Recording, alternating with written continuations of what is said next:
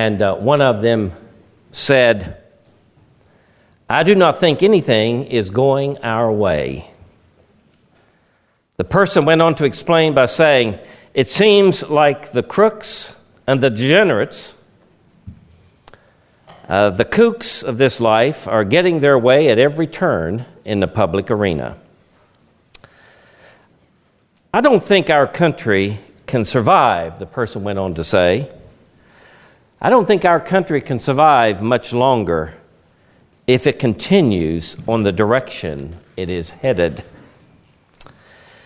We continue to talk along these lines, and it does appear that Christians, especially today, are swimming against the tide. Here are some examples that I want to introduce to you.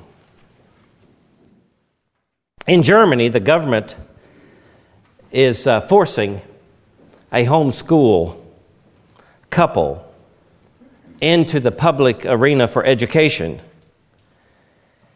These people believe that this is religious persecution, so they have appealed to our country to take them in as people who are being persecuted religiously.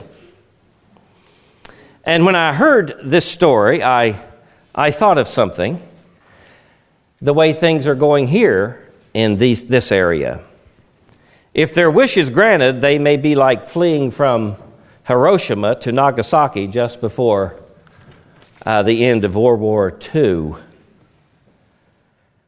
We have a lot of things going on that are pressing the Christian community. And I don't know that the society at large realizes how much we are out of step in one way or another with what is going on in our world and our society. Christians have become alarmed, for instance, over the aggressive crackdown around the world on churches and upon Christians. Just this past week, I probably read 7 or 8 news headlines, not in the mainstream media, but 7 or 8 stories that appeared on the internet about persecution that is taking place. For instance, China has stepped up its persecution against house churches. One Presbyterian church was stormed into by the public officials. They chased off the people there, and then they took this Presbyterian pastor and beat him severely. Now, these are the kinds of things that go on in our world, and in any case, we read these things and we say, well, these things will never happen to us. Well, I don't know what the future holds, and I pray for good things in our own environment. But we do not know. Christians indeed are out of step, if you will. We are swimming against the tide. No question about it in terms of values and religion and spirituality. It seems like the public arena has not been kind to us in recent years, particularly, maybe the last 40 or 50. Nonetheless, do you think the Apostle Paul had any different situation than what we are going to? Some of you say, Pastor, I'm so vexed by everything around me. It just seems to be contrary to what the Scriptures teach and what the Scriptures hold forth to be good and true and holy. I'm so vexed by my environment. Do you think the Christians of Paul's day felt the same way? What do you think? There is no question that when we come to this passage in Philippians, that many of these Christians have grown discouraged. Some of them have given up. Others, the Apostle Paul is encouraging to stand firm. Now, in the text, if you have been looking at it or listened to it in the reading, you'll notice that the Apostle Paul says to those hearers, he says, therefore, in chapter 4, verse 1, my brothers, he also means the sisters, therefore, my brothers and my sisters, you whom I love and long for, my joy and my crown. That is how you should stand firm in the Lord, dear friends. So here we find the apostle encouraging the Christian community at Philippi to stand firm in the face of trials and persecutions. And if you read verse 1 of chapter 4, you see that this standing firm comes at the end of the text, and he tells them to stand firm in view of what has gone on before. So now we don't get the impact of the stand firm until we see the kind of social environment that they are enduring or experiencing. And so we find here that we are to stand firm. Now let us then go back to verse 17 where the text began, and we begin to see what he meant by standing firm. Stand firm, he says, because you are to follow the example that I give you. Now that is an interesting phrase. Look at how it works. He says, join with others in following my example. This is the way you stand firm. You stand firm by following my example. Now, you read this, and often I have read this, and I wonder why the Apostle Paul would tell us to follow him. You ever thought about that? Aren't we supposed to follow Jesus only? Paul is not our pattern, is he? Isn't Christ alone our pattern? And yet Paul says here something, join with others in following my example. Is Paul here then setting himself up as a paragon of Christian virtue, especially when we probably can read in the Scripture that he had a pretty hot temper from time to time? Is the apostle exhibiting here some kind of spiritual pride or conceit? You could read it that way. In fact, I have heard some people say that. Well, let's address this and see what he actually means for us to stand firm by following his example. In the NIV, you find the word other. It's not in the Greek text. So you might say he just simply is telling them to join in imitating me. Follow my pattern. It becomes more stark if you leave out the other. But as I read this and looked through it, this passage cannot be divorced from the entire context, particularly chapter 2, verses 5 through 11, which is the great kenosis passage where Jesus humbles himself and becomes obedient, even obedient to a death on a cross. And the same apostle says, let this mind be in you, which was also in Christ Jesus. Now, the bottom line is this, that Paul says, follow me insofar as I follow the Lord Jesus Christ. I think that's what he means. It's not just simply follow me as I follow the Lord Jesus Christ. 1 Corinthians chapter 11, verse 1 throws light on this. And I want you to hear, you don't have to turn to it, but hear the passage or the verse that we find there. The Apostle Paul himself writes, follow my example as I follow the example of Christ. I think he means the same thing when he writes it at Philippi. It's a bit in shorthand, but remember that it's in the context of that marvelous passage in Philippians chapter 2 of the humiliation of our Lord Jesus Christ. Christ is always, in a real sense, our example. But we also are to follow the examples of others, especially the apostles, who kept the faith and followed our Lord Jesus Christ. Now, this is a difficult thing to do, of course, in a wicked and perverse generation. We're being asked to humble ourselves at a time maybe in our own lives that we want to rise up and do something about many and various things. Well, as citizens, certainly we are to exercise our franchise in the public arena. But what about Christians? I hear so many Christians today getting so vexed and disturbed that they almost want to join a revolution. Is that what the Scriptures ever counsel? That is a great temptation, isn't it?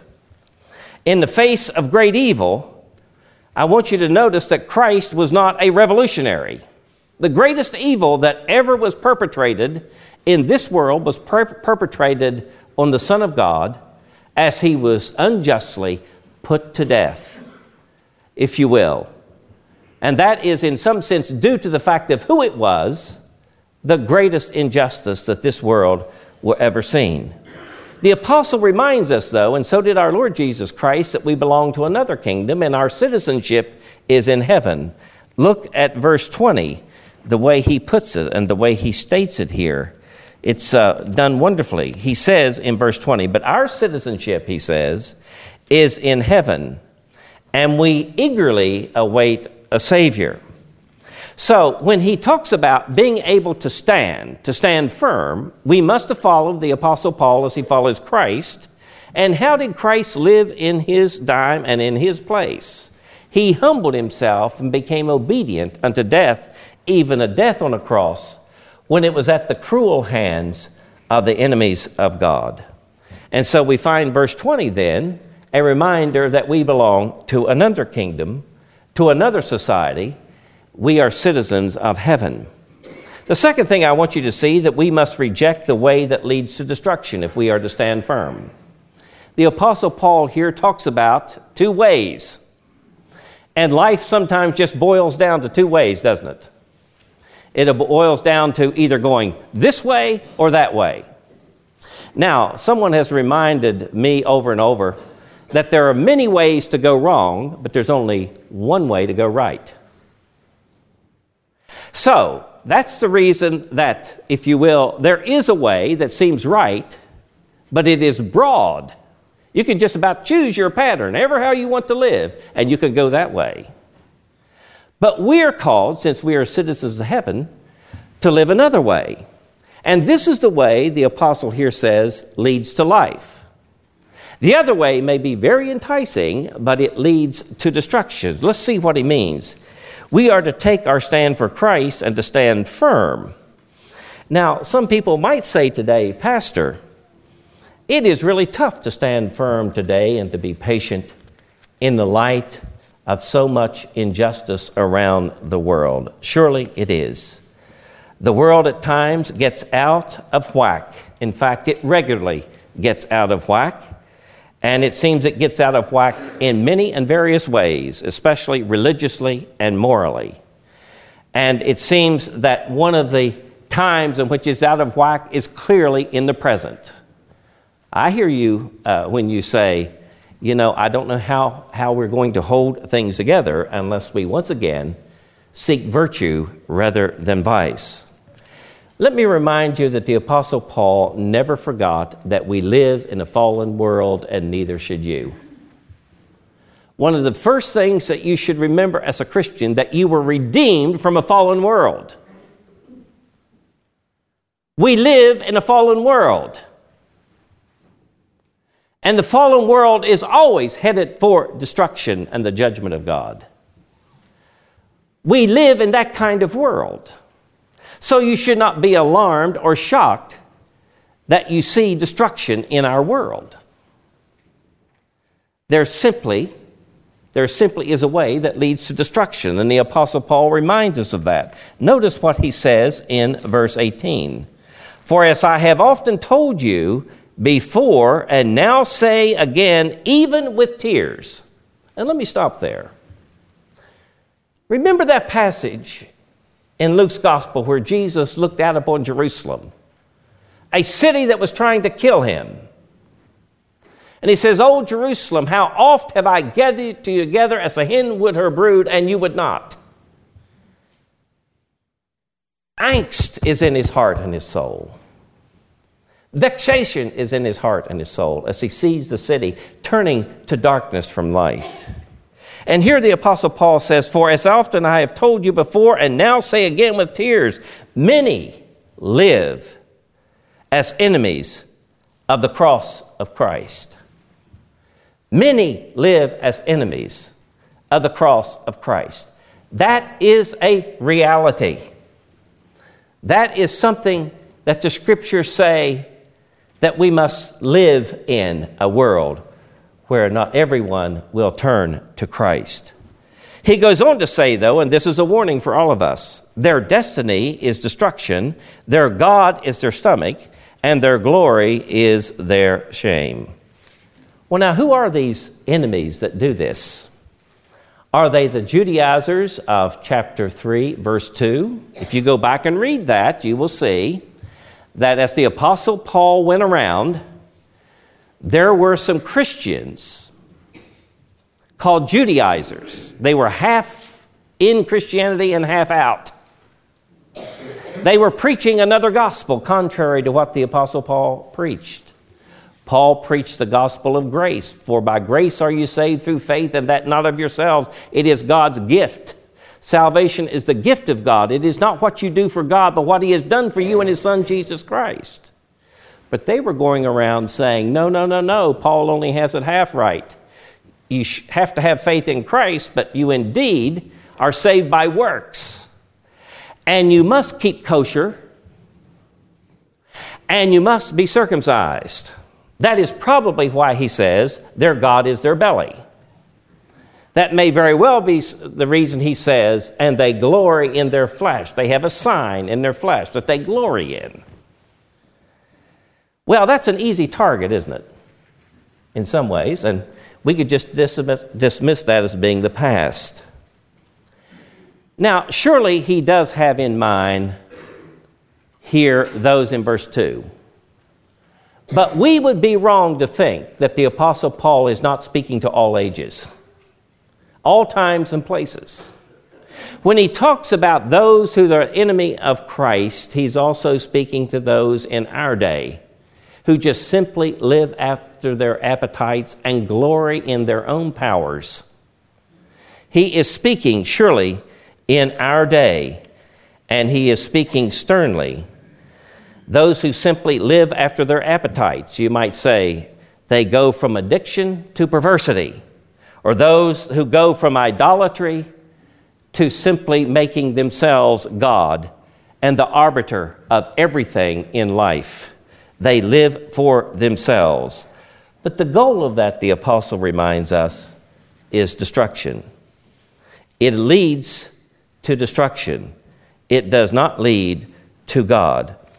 On the other hand, the path of destruction is characterized, if you will, as a loss. It invites God's judgment. And the end is an invitation to destruction and the judgment of God. When a society loses its fear of the Lord and a sense of judgment, it has lost something most precious to keep it at least a society in which people can live with blessing and benefit. And in the Apostle Paul's day, it was not a place always for the Christian. I don't know whether you know it or not, but persecution has now set in on the churches, the early churches. Many of them are being fired from their jobs because they don't have the right religion.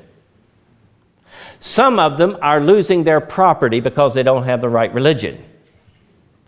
And some of them are being thrown into jail because they don't have the right religion. Now, they could have solved that problem very quickly, couldn't they? Just conform. Just conform and it won't happen to you.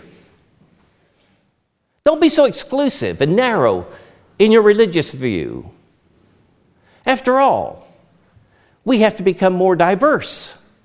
You have to embrace these others as well, regardless of how they live. And you must embrace the gods that the Romans embrace, as well as Christianity. You'll be all right if you do that. But if you continue this exclusive path, you're going to be persecuted. The Apostle Paul then goes on to say, stand firm. Christianity is not a religion that leads to destruction.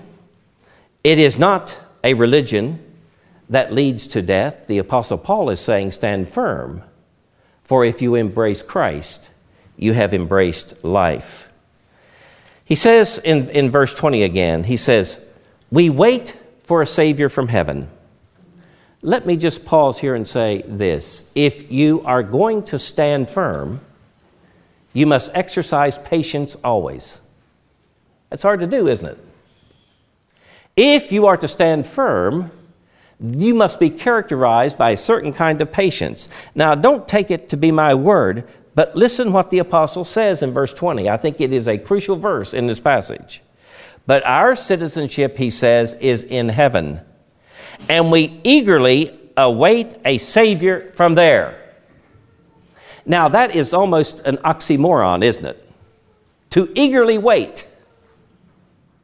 That means make haste slowly. That's an oxymoron. Eagerly wait. Well, it is not an oxymoron in some sense. You can indeed be patient with anticipation. In fact, the more you anticipate the coming of the Lord, the more patient in a real sense you will be. Christians are to be characterized by a certain reserve and a certain patience. You should never forget that. The Lord Jesus Christ himself learned obedience, if you will, through submission and through patience. We are to take our stand then by being patient. We are also remember that we are to take our stand for the Lord because we know that he's doing something in our day that the world does not see. But let me add, we don't see it either. He's doing something in our day that the world does not see or even suspect. But most Christians don't see it. And most Christians don't suspect that he's doing something marvelous in our world, right now in our midst. This is one reason that you can be patient. And we should not lose sight of the fact that the text goes on to say that we are to wait for the Lord Jesus, who by the power that enables him to bring everything under his control. What is God doing now? He is indeed bringing everything under his control when it seems like everything is out of control.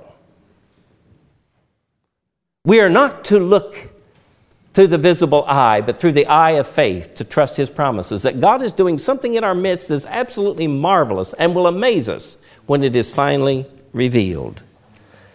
The Lord is doing something. And what is he doing? He goes on to say, through transformation. He is transforming everything through the cross of his Son, our Lord Jesus Christ.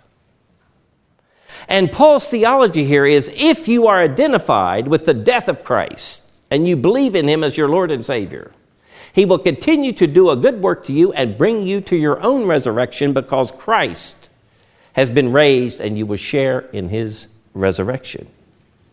Now, these are simple truths, but in a time and place where we feel that things are out of control, they are not. They absolutely are not.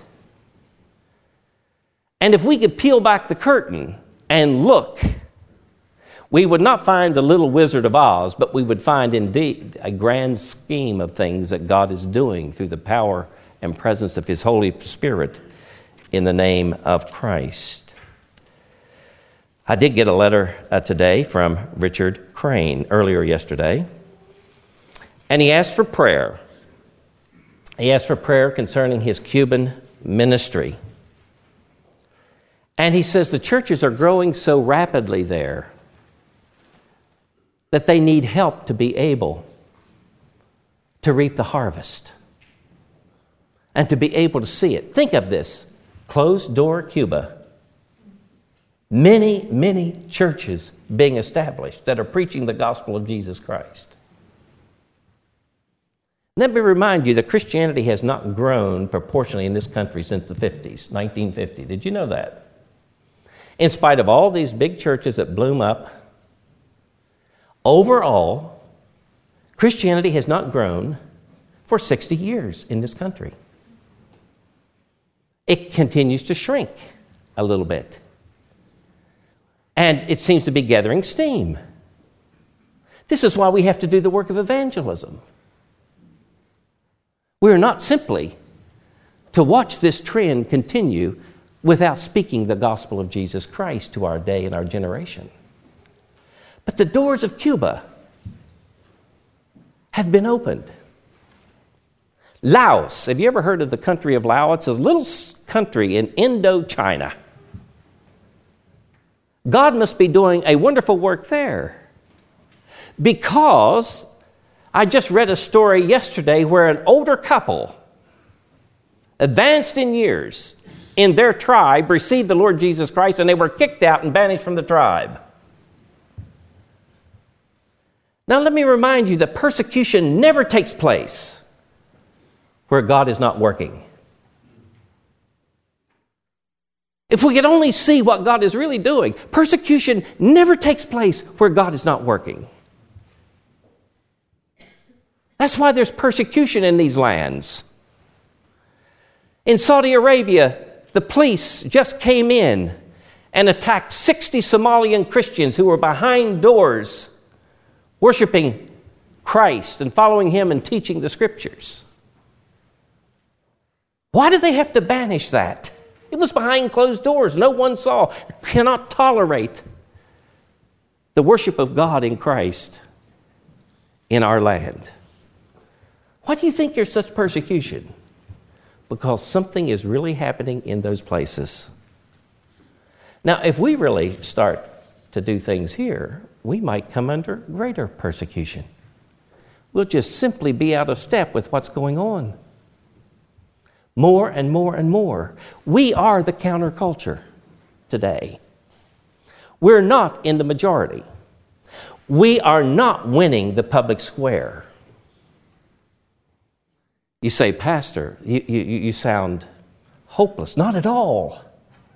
I think we have the greatest opportunities that we've ever had in the history of our country to share the gospel of Jesus Christ. We must understand that if the tide goes out, it will come back in. We must understand that what God is doing does not lie on the surface, but it is at a deep level, a deep sea-changing level. When God was doing something in his Son Jesus Christ, remember that in the heart and bowels of the earth, God was bringing forth a salvation so marvelous to behold that one day will be revealed when this one who has been raised returns again without sin unto salvation. My friend, I think we have every reason to stand firm and to take good hold and to have good hope for what God is doing in our world today. The Apostle Paul did not look simply with the eyes the way the world sees things.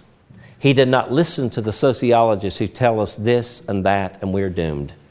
He does not listen to the physicists who say, life is not worth living anyway. This planet's going to grow cold and it's going to die. No human life. The Apostle Paul could see another city that is eternal in the heavens, and one day our Lord returns for us without sin unto salvation. Therefore, my friends, in our day we must stand firm and we must live for Christ as the apostle did. And we must remember that there is a way which seems right, but it leads to destruction. We're on the path that leads to life. Stand firm. Amen.